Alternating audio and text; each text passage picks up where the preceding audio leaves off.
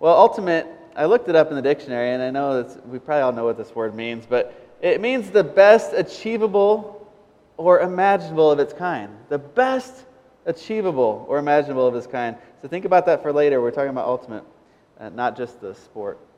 But it also says a final or fundamental fact or principle. Ultimate. And also in the dictionary, it does say short, ultimate frisbee. So I just wanted to know, it does say it in the dictionary, at least in the Webster version of it. So, ultimate. Today we're looking at the final chapter. Sounds pretty cool, right? The final chapter of Ruth. There's only 4 chapters, but we're looking at that. And we've seen in the book of Ruth so far, and just this short narrative about this family. And there's 3 main characters in this book. And we see the main character is Ruth and her mother-in-law, Naomi. And they are in desperate need after their husbands have died. They're in desperate need of provision. And we've seen this over the first 3 chapters that the Lord has graciously provided for them. And He's provided for them in the person, the 3rd main character of this book is Boaz. And Boaz is this man that's well known, that's wealthy, that has everything that Ruth and Naomi need. And we saw at the end of the last chapter, Naomi has her daughter-in-law do something that's a little bit bold. And she goes and she asks Boaz if he would be their guardian redeemer. Now, like I said last week, it's kind of like she went and proposed. She went and proposed to Boaz, not just asking for his hand in marriage, but really to be the provider, to be the redeemer, to be the one that's going to provide for them in the rest of their lives. And so Boaz, we don't know right away, is Boaz going to do it or not? In fact, Boaz doesn't know right away if he's going to do it or not because he realizes there's someone else. There's someone else that's a closer relative than he is. And so in the law, in Leviticus 25, it talks about, it says, if one of your fellow Israelites becomes poor and sells some of their property and their nearest relative is to come and redeem what they have sold. And so there's a lot of details with this. It's not just property, but it's also just redeeming. It's redeeming their lineage, their line, their honor, their name. And so Boaz, he promises that he will do it if the other guy doesn't. Okay? So in the end of this last chapter in Ruth 3, we see that Ruth is knowing that she's going to get redeemed. Her and her mother-in-law are going to be provided for. They are going to have this ultimate provision. But they don't know who. I think it's kind of interesting that they know they're going to be provided for, but they don't know which person it's going to be. So I encourage you to open your Bibles to Ruth chapter 4, and we're going to see through today who it is and what this is all about. And how this story all wraps up nicely in a bow. So Ruth chapter 4, and Ruth is in the Old Testament right after Judges. And the time of Judges were right after the people came into the land that Joshua conquered with, obviously, the Lord providing for them. And this is in the time of the Judges, when there's not a king yet. When the king is actually the king, Jesus. The Lord is the king. And that's actually what God wanted. He wanted to be a country. He wanted the people just to look to Him as the king and not need an earthly figure. So in Ruth, we're going to see this. Who is this Redeemer? Who is the Redeemer? So chapter 4, if you're there, it says this: Meanwhile, Boaz went to the town gate, and he sat there just as the guardian redeemer he had mentioned came along. Now, a lot of things happened at the town gate. There was a lot of businesses that happened there. Obviously Boaz knew right away where or who this guy was that was his closest relative, and he knew right away probably where he's coming in and going, where he's going out. So he goes to find this guy right away. All right? And then it continues, and still in verse 1 it says, Boaz said, "Come over here, my friend, and sit down." And so he went over and sat down. And Boaz took 10 of the elders from the town and said, "Sit here," and they did. And so then he said to the guardian redeemer, "Naomi has come back from Moab, and she's selling a piece of her land that belonged to our relative Elimelech. And I thought I should bring the matter to your attention and suggest to you that you buy it in the presence of these seated here, in the presence of the elders of my people. If you will redeem it, do so. But if you will not, tell me, and I will know." So I will know. For no one has the right to do it except you, and I am next in line. So he's giving this man this option to redeem Naomi's family line. Okay? And he says, I'm just letting you know, and here in the presence of these witnesses, he brought 10 elders from the town there so that they could be witnesses that this man was going to say yes or no. And so this man, by the way, we don't know who this man is. The author of Ruth does not even let us know the name of this man. And I think there's a reason for that. But he says, "I will redeem it." The man said, "Okay, I'll do it." Because it sounds like it's a good deal. But then Boaz he lets him know one more thing. Verse 5, he says, "On that day that you buy the land from Naomi, you will also acquire Ruth, the Moabite, the dead man's widow, in order to maintain the name of the dead with his property." Okay, pause there. So it's like this deal is too good to be true. He finds out that he can have more land. He finds out he can have more fame, more things. And so he's like, "Yeah, I'll do that. That sounds great." Because land was a big deal. Having land was very important to the people of Israel. And so he was all in. But then he found out that there's not just the land that's included in this. It's going to be more than land. There's going to be a marriage. And we don't know a lot about Ruth except for in the first few chapters here. We know she's a woman of good character. I mean, Boaz said that to her in chapter 3. And she is a hard-working person. She's very loyal to Naomi. Now, maybe not everybody knows that. She didn't have to come to Israel and to Bethlehem. She could have stayed in Moab. But she says, "Your God is my God, and your people my people." And so Ruth was all in with Naomi. She wanted to provide for her. She wanted to help her. She wanted to care for her. She wanted to be loyal to her. And that's a picture, that gives us a picture of Jesus. This picture of Jesus being loyal. This picture of Jesus giving his loving kindness. Throughout this book, there's this word that's translated sometimes kindness, loyalty, loving kindness. It's actually out throughout the whole Bible, but in the Hebrew and the Old Testament, it's hesed. And actually, if you say it right, you're supposed to almost be like spitting as you say the first syllable, and I'm not going to try to do that right now. But maybe later. But hesed is the nicer way to say it, just with a normal H sound. But hesed is this loving kindness. This kindness that has people come to repentance. This kindness that just moves people.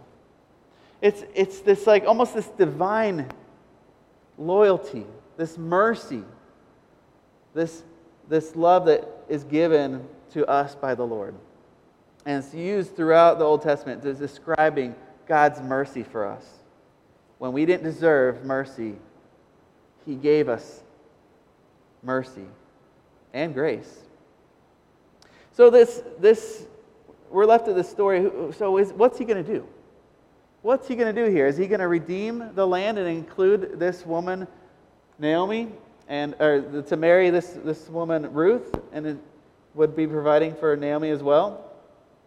So we have this right away, we see who's going to redeem them. Who's going to redeem Ruth and Naomi? Now, Ruth is going to be the one that's going to be married because she's the age of still bearing children. Naomi, in this culture, that she would be included, but not as a wife. She would be provided for, just as a mother-in-law. But so who's going to redeem them? Who's going to save them? Who's going to provide for them? Who's going to give them the ultimate provision? Not just like what Boaz was doing, giving them a whole bunch of grain, a whole bunch of food, but giving them a lifetime of provision. And so this is the question. This is the question they had. And I wonder if I was Ruth or Naomi, or I wonder if I would have kind of snuck to where Boaz was having this conversation. And I wonder if, not like being seen, but like kind of being like in earshot to hear what's happening, or at least hear who the other option is. Because Boaz doesn't tell Ruth, it doesn't say anyways. He doesn't tell Ruth who the other option is. And you're asking, you're going to be married to someone. It's going to be married to this man that she wants to be married to, Boaz, or this other guy that she doesn't know anything about. And so here we're seeing who's going to redeem them. And our question is, who's going to redeem us? Who's going to take on our sin? Who's going to pay the price? Who's going to pay the price for our sin, and it's going to lay down everything they have a chance to do so that it's going to benefit us? Like Boaz, he wanted to do this, but it was going to cost him. This other man, he has this opportunity to do this, and it will cost him. But who's going to pay for our sin? Because it says in the Bible, in a few places, it says there's no one on earth who's righteous. Not even one does what's right and never sins. That's what from Ecclesiastes. The second smartest man in the history of the world, Solomon. Right? With Jesus being the wisest person that ever lived. Solomon knew. He knew a lot. And he said that no one is righteous. Everyone sins. Everyone. And Paul uses this quotation in Romans. And he says the same thing, that no one sins. And he says, and all have sinned and fall short of the glory of God. Paul also says in Romans that the wages of sin is death. So if we're all sinners and the wage of sin is death, there's a problem. There's a problem of someone has to pay for our sins, or we pay for our sins. And so many will pay for their sins themselves by dying. But we don't have to, because there is a Redeemer. There is a Redeemer, and I'm not saying we don't have to die. I'm talking about an eternal death. But we're going to see, who is this Redeemer? Who is Ruth's Redeemer? Who is our Redeemer? Well, let's find out who Ruth's Redeemer is while we're there. And we don't need to keep having a cliffhanger, because it says it right here. It says in verse 6, it says, at this, the guardian redeemer, and interesting, it calls that person the guardian redeemer even though they hadn't done it. At this, he said, I cannot redeem. That's a deal breaker. Sorry, I don't want another wife. I don't want to marry her. We don't know if he was married or not. But here, he says, because it might endanger my own estate, you redeem it yourself, for I cannot do it.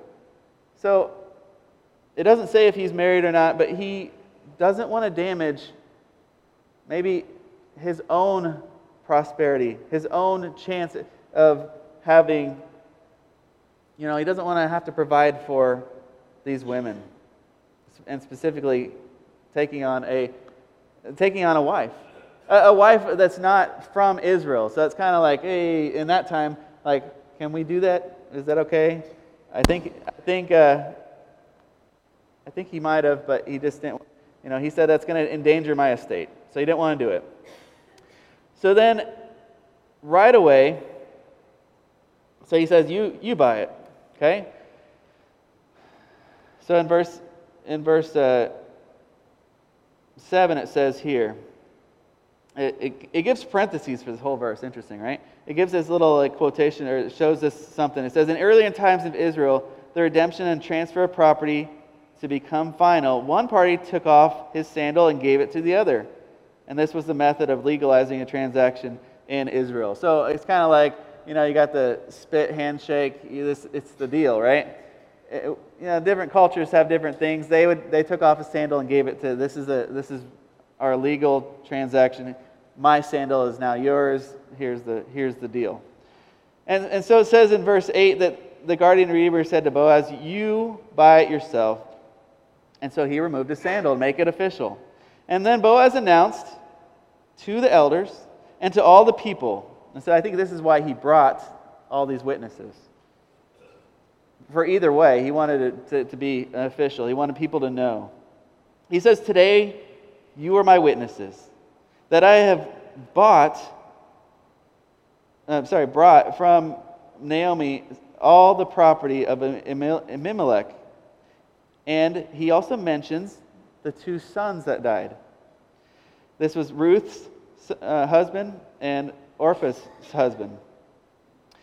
And so he says, I've acquired this property, and I've also acquired Ruth the Moabite, Mahlon's widow, as my wife, in order to maintain the name of the dead with his property, so that the name will not disappear from among his family or from his hometown.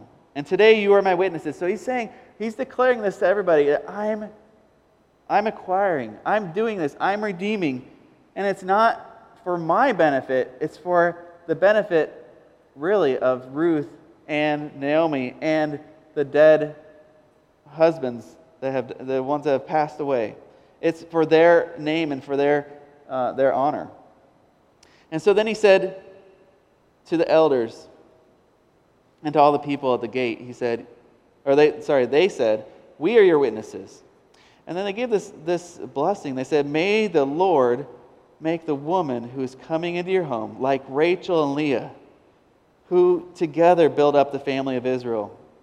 May you have standing in Ephrath and be famous in Bethlehem. Through the offspring of the Lord given to you by this young woman. May your family be like that of Perez, who Tamar bore in Judah, to Judah. So they're giving this blessing. The people are giving this blessing. They're saying it's not about acquiring this foreign woman. This foreign woman,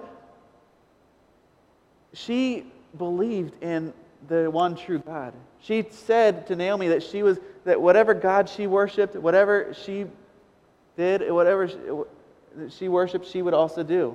And she would worship. And I think during these months that she was there, she is learning the faithfulness of the one true God. And she was honoring the Lord. And so here, she's now marrying a man that normally wouldn't be allowed to marry a foreigner unless she also believed in the Lord and would be all in with the Lord. And so now they're giving this blessing. They're letting him know. We want your wife to be like these women who started our people. Leah and Rachel, they were Jacob's wives.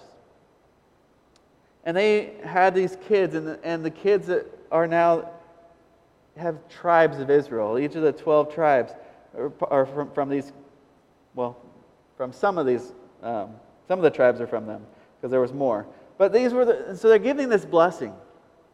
And they're giving this blessing because he is going to redeem, and it has redeemed Ruth and Naomi.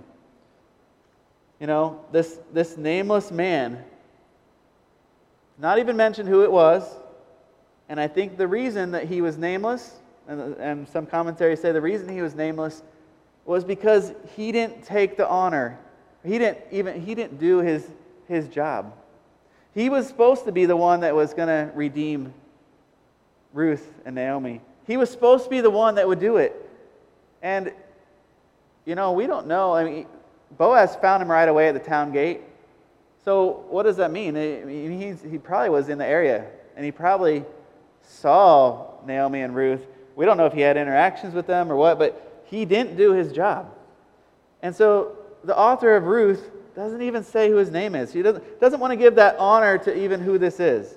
But this man, this nameless man, he cared more about his gain, about his prosperity, and what's best for him. Where Boaz, when he has the chance to redeem, in front of the witnesses, he redeems Ruth and Naomi, and he looked to what was best for them. And so Boaz fulfills his promise to be the Redeemer.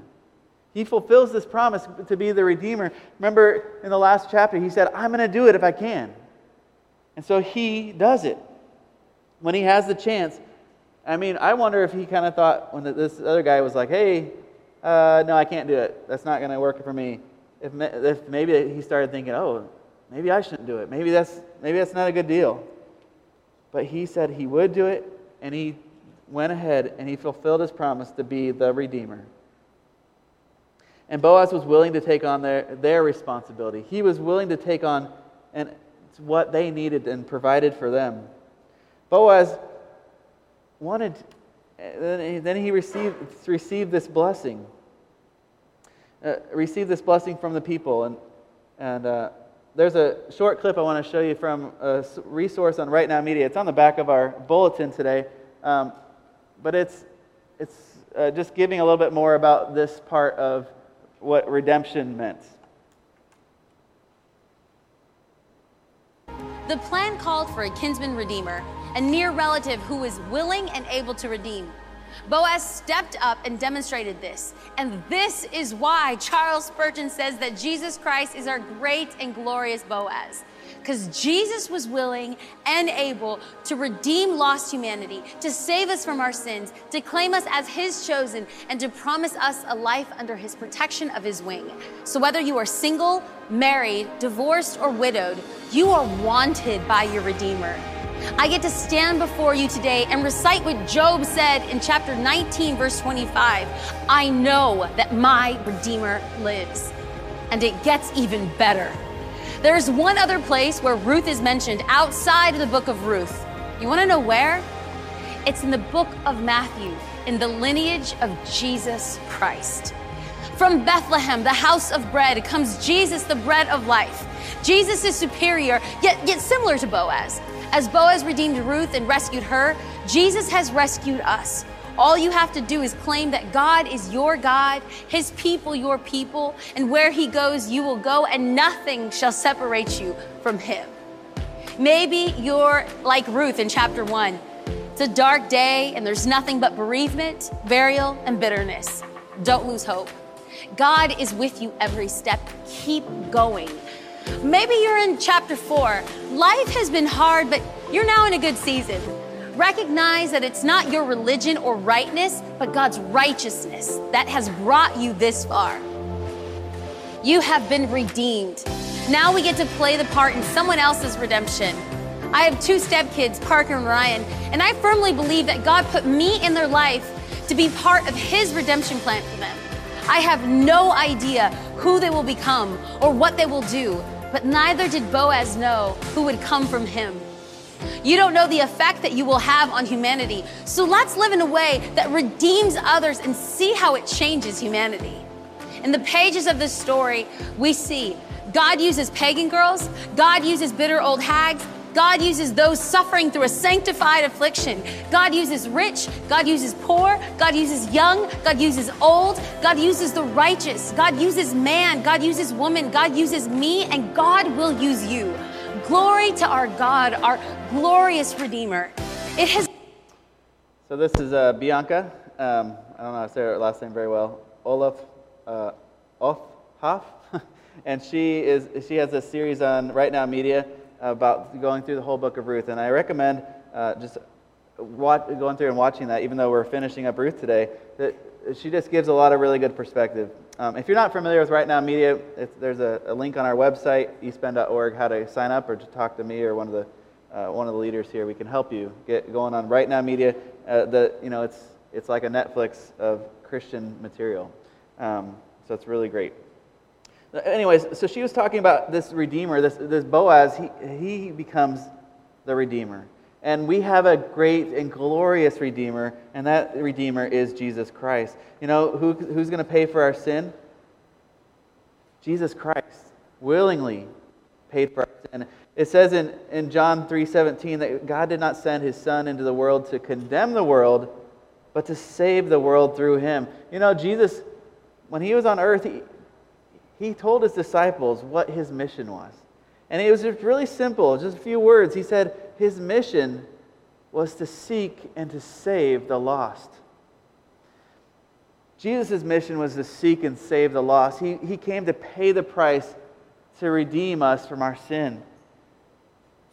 Is that our mission too? I mean, Bianca was talking about this, it's our mission that we can show people Jesus. That we can bring redemption to people. We can seek and save the lost. Not ourselves seek and save the lost, but through Jesus Christ.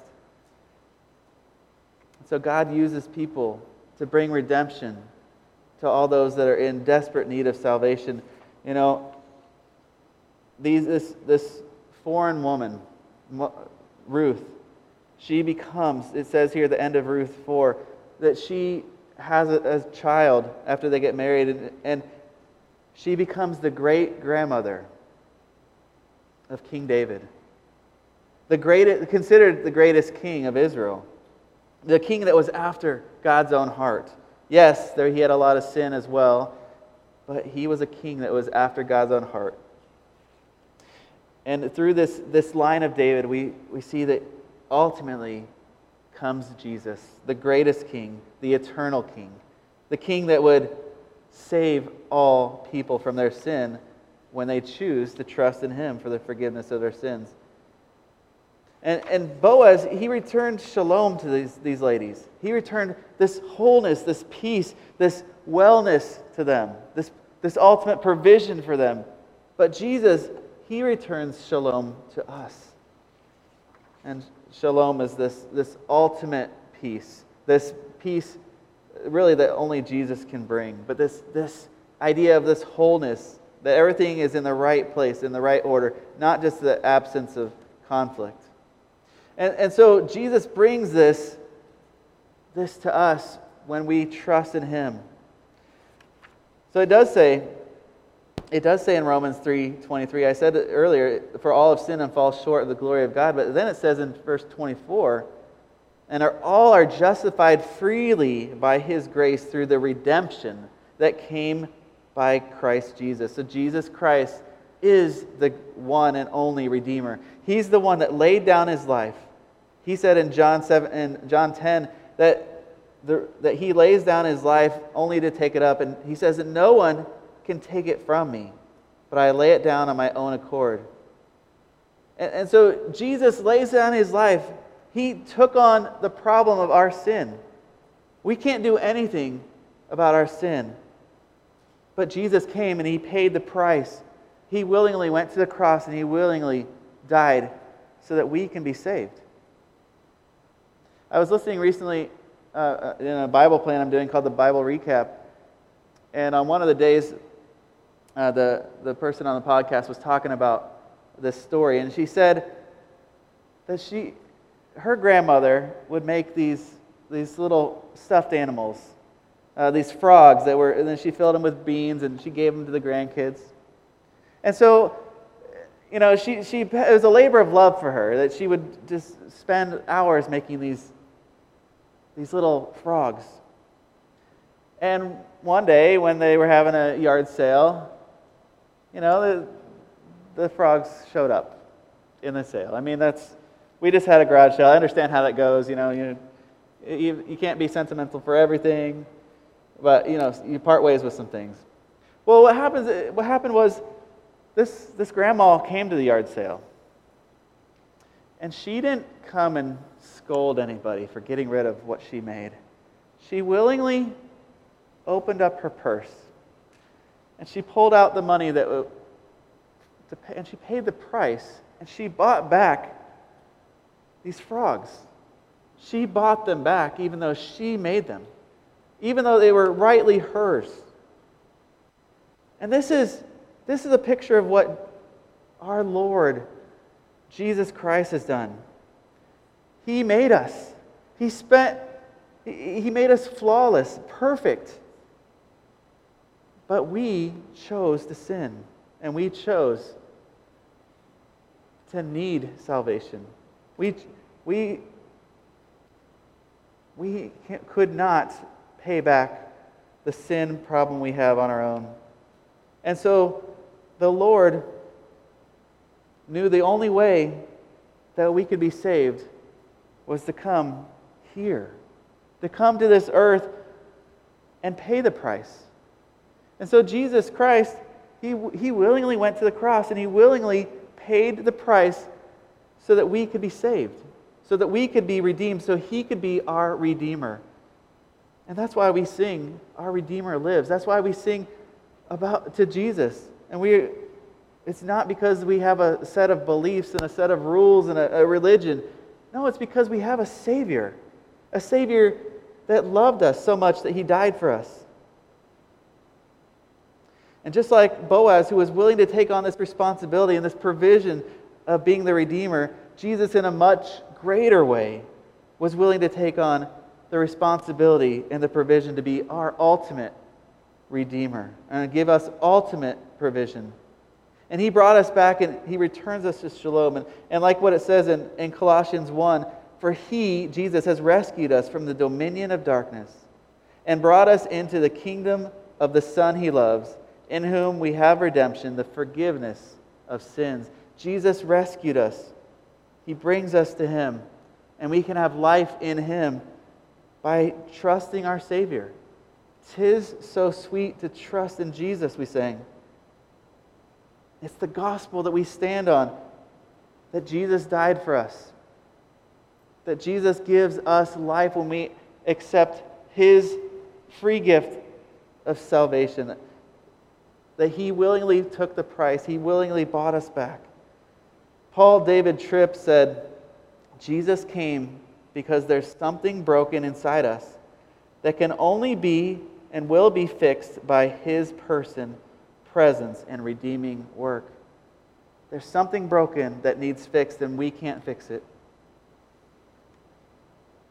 1 Peter 1:18 says, for I know that it was not with perishable things or as silver or gold that you were redeemed from the empty way of life being handed down to you by our ancestors. So it's not just this empty, it's not just a religion that we just believe some things. No, it's we have life in Jesus Christ. He offered us life, being redeemed into His family, being redeemed back into what He wants, and He offers us life to abiding in Him. It says then, but with the precious blood of Christ, a lamb without blemish or defect, and He was chosen before the creation of the world, but was revealed in these last times for your sake.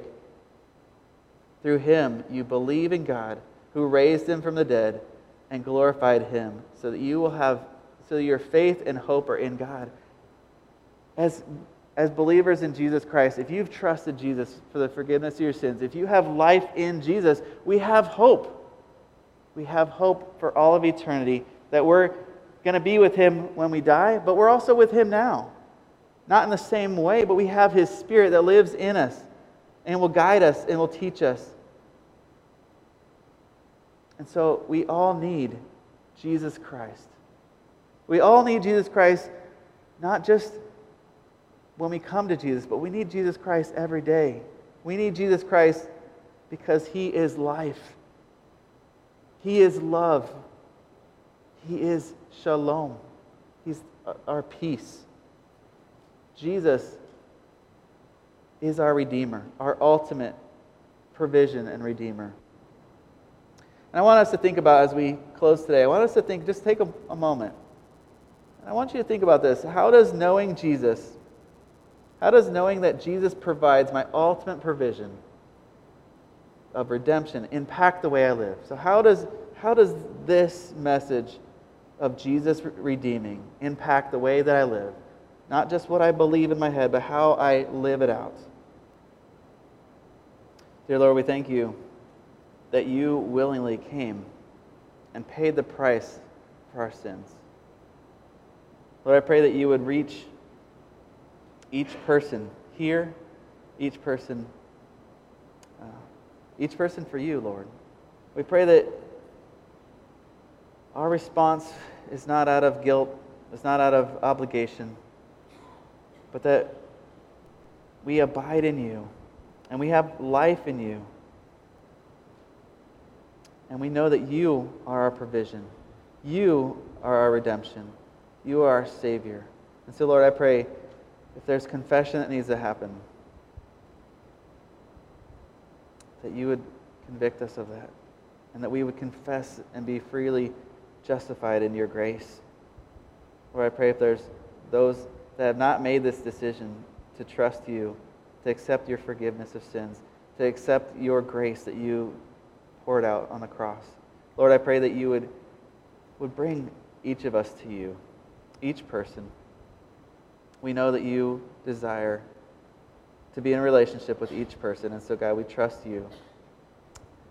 And Lord, we just invite you to impact the way that we live, to change us from the inside out, to make us more and more like you, abiding in your hope and in who you are. Give us wisdom as we live. Give us more and more of you. And we pray this in Jesus' name. Amen.